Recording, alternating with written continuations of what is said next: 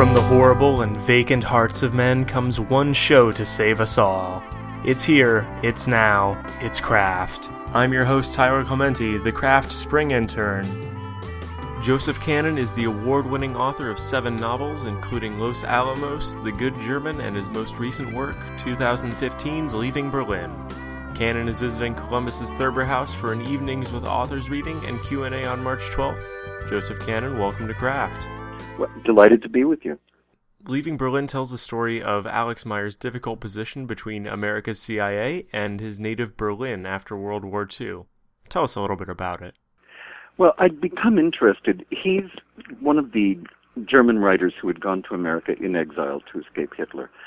And there was a period right after the war when the Soviet occupiers, the Soviet military administration in East Berlin and what later became East Germany, made a concerted effort to woo some of these exiles back. It was perceived as a kind of great PR gesture to get practices of German culture to align themselves with the East.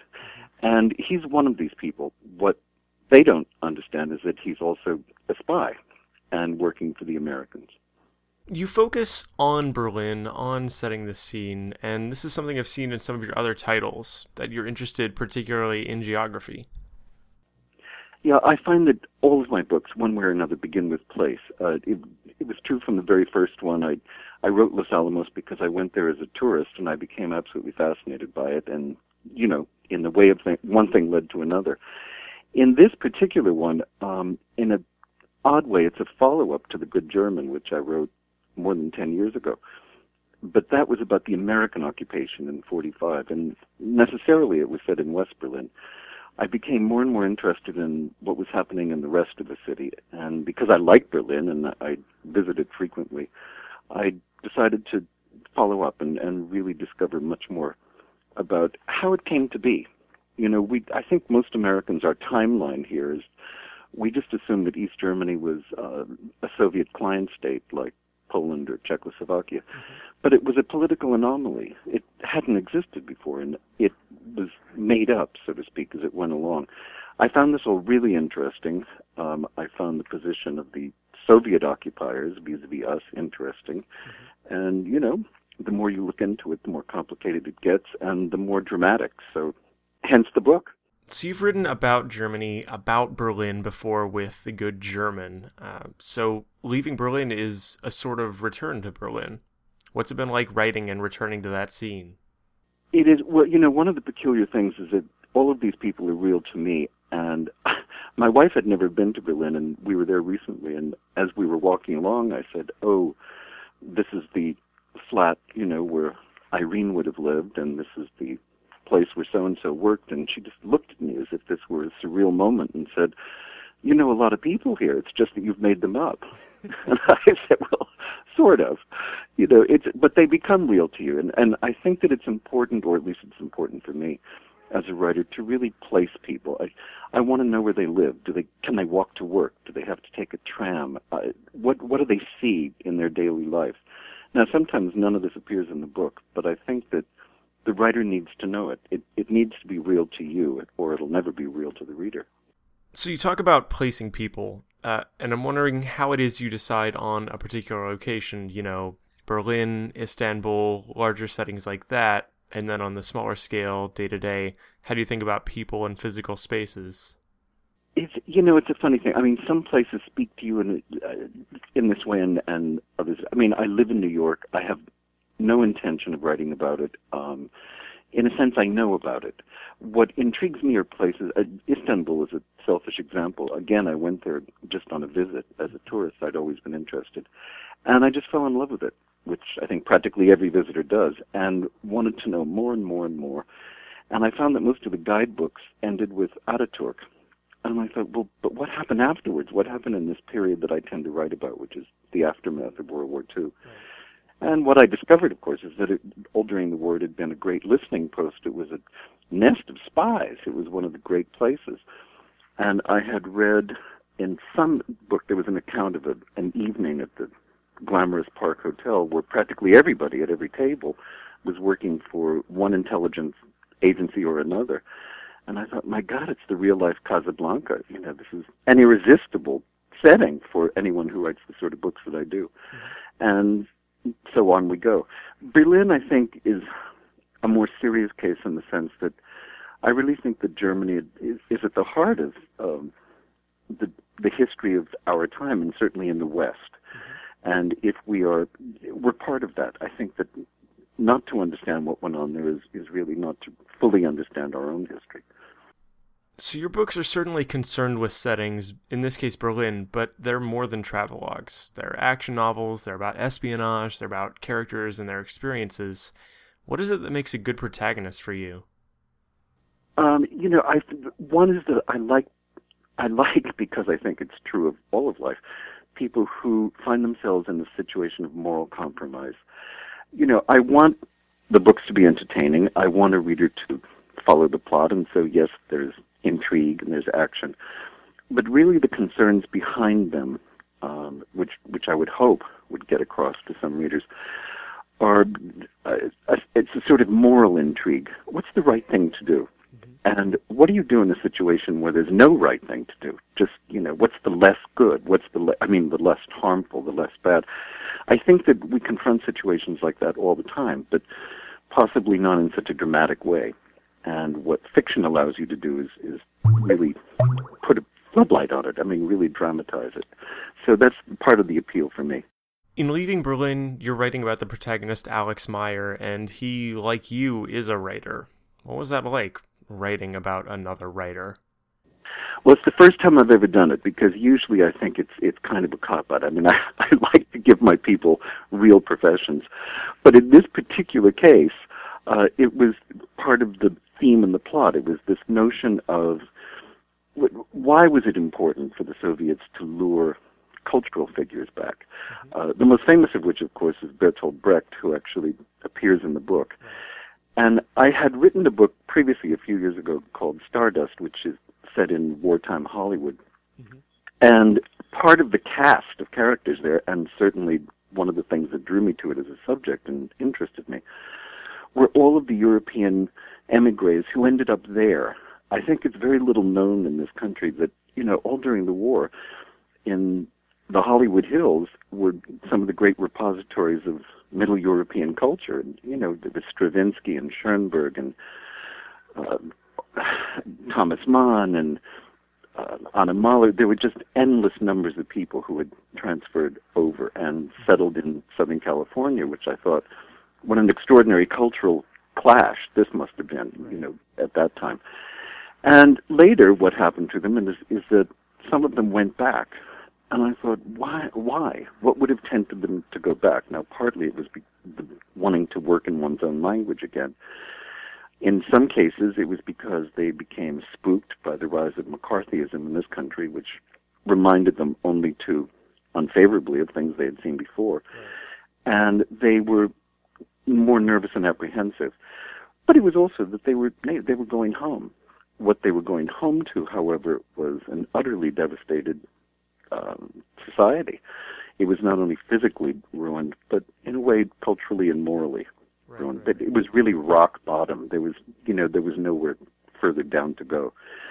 And it's at this point that people who might have been left-leaning or socially idealistic, and one of the reasons they escaped Hitler to begin with, find that they're more naturally drawn to the East than the West. They don't yet know or quite understand that what they're going to is going to become a prison, and a whole society that's going to be imprisoned.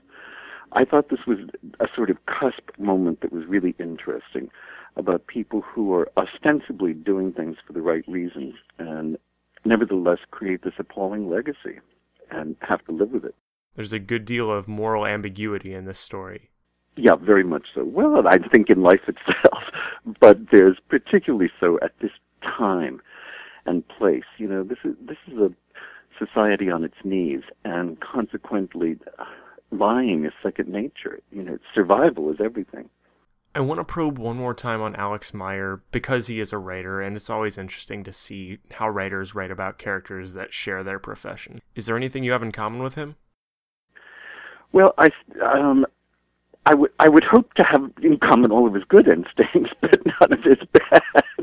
But I mean, I think his reaction to things as he begins to see how the sides are balancing out. I mean, this is a man who has been, in a sense, trapped into agreeing to do intelligence work, and he's, in effect, buying his way back to America.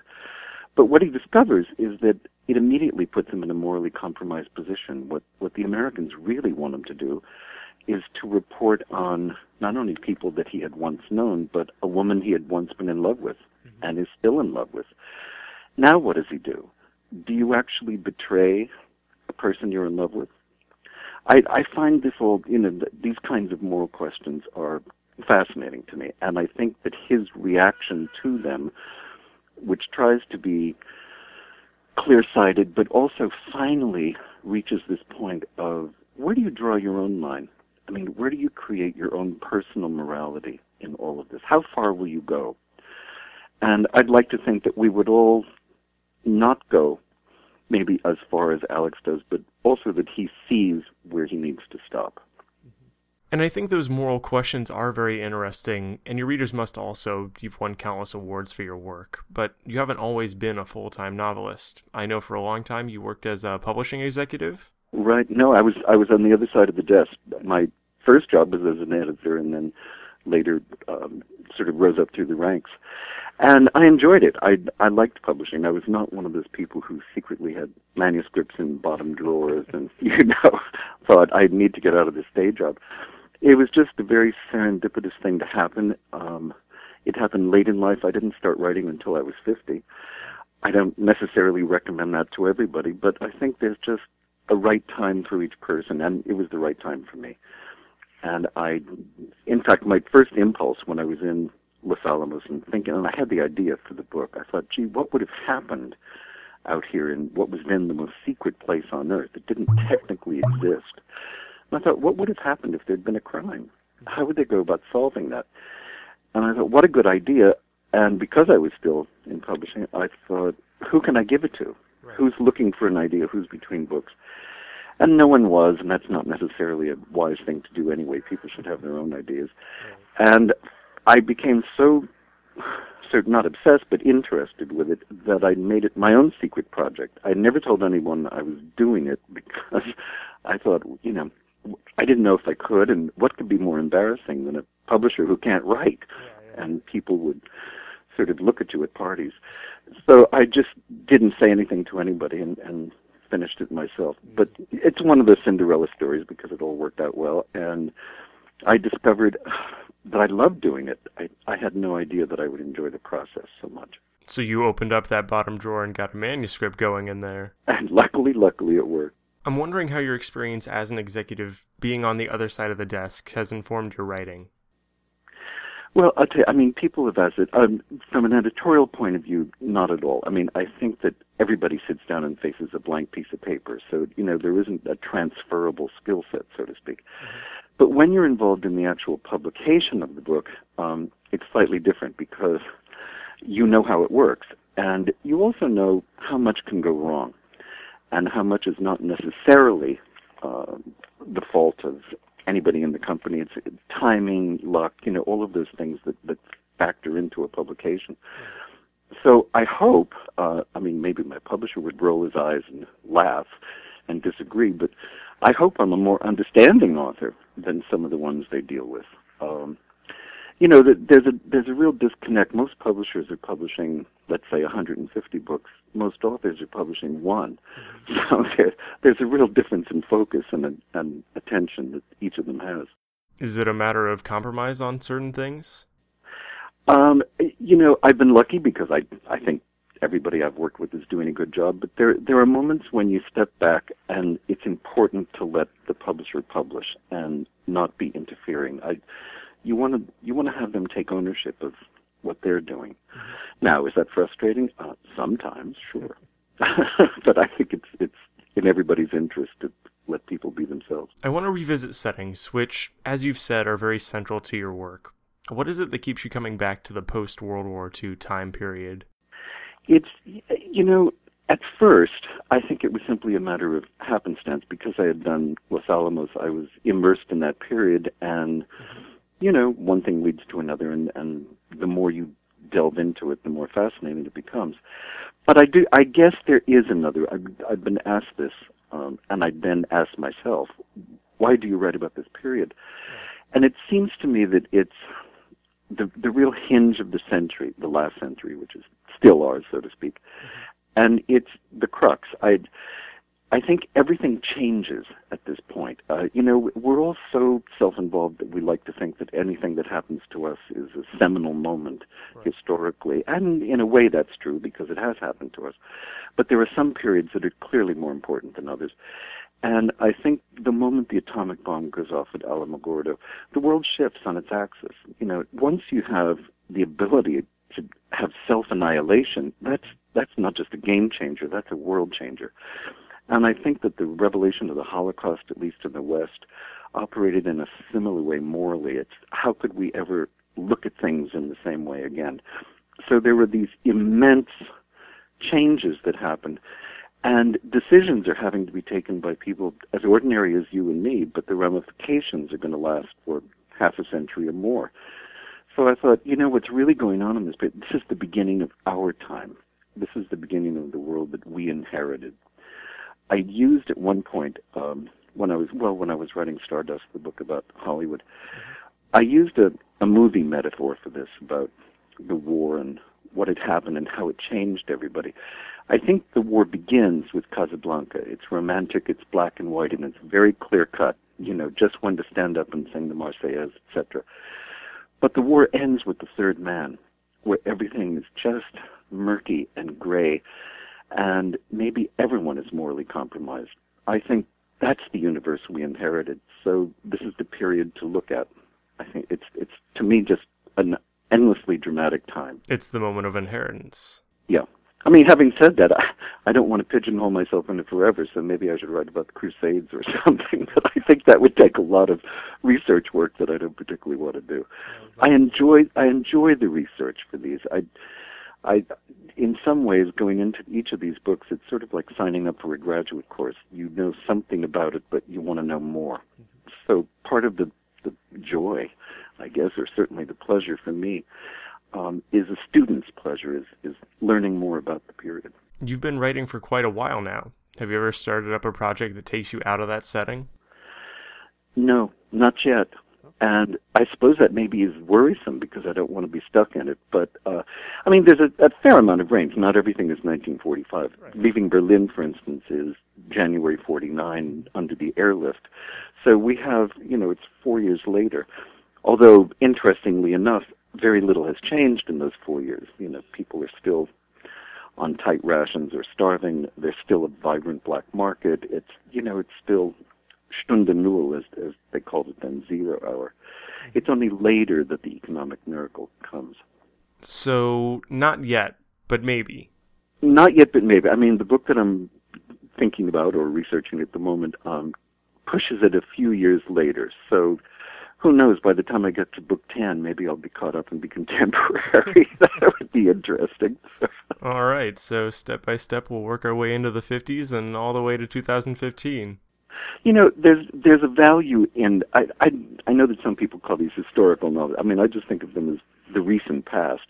But I think that working in the past has a lot of advantages. I guess, the great metaphor is if you're in the middle of a battle, you really don't know what's going on. It's only later that you can look back on it and try and piece together what actually happened. I think that our daily life right now is, it's the equivalent of being in the middle of a battle. We're so busy just fending off what's happening and coming at us right and left that we're not getting a sense of the over picture. That you need a little historical depth for. Retrospect is important to fiction. Yep. Well, Joseph Kanon, thanks for being on Craft. My pleasure. It's great talking to you. Have a good one. We look forward to seeing you in Columbus. I can't wait to be there. That'd be fun. Again, Joseph Kanon's novel is Leaving Berlin, and he visits Thurber House on Thursday, March 12th. For more information from our guests, visit www.crafttheshow.com. This is Tyler Clementi. Until next time, be creative.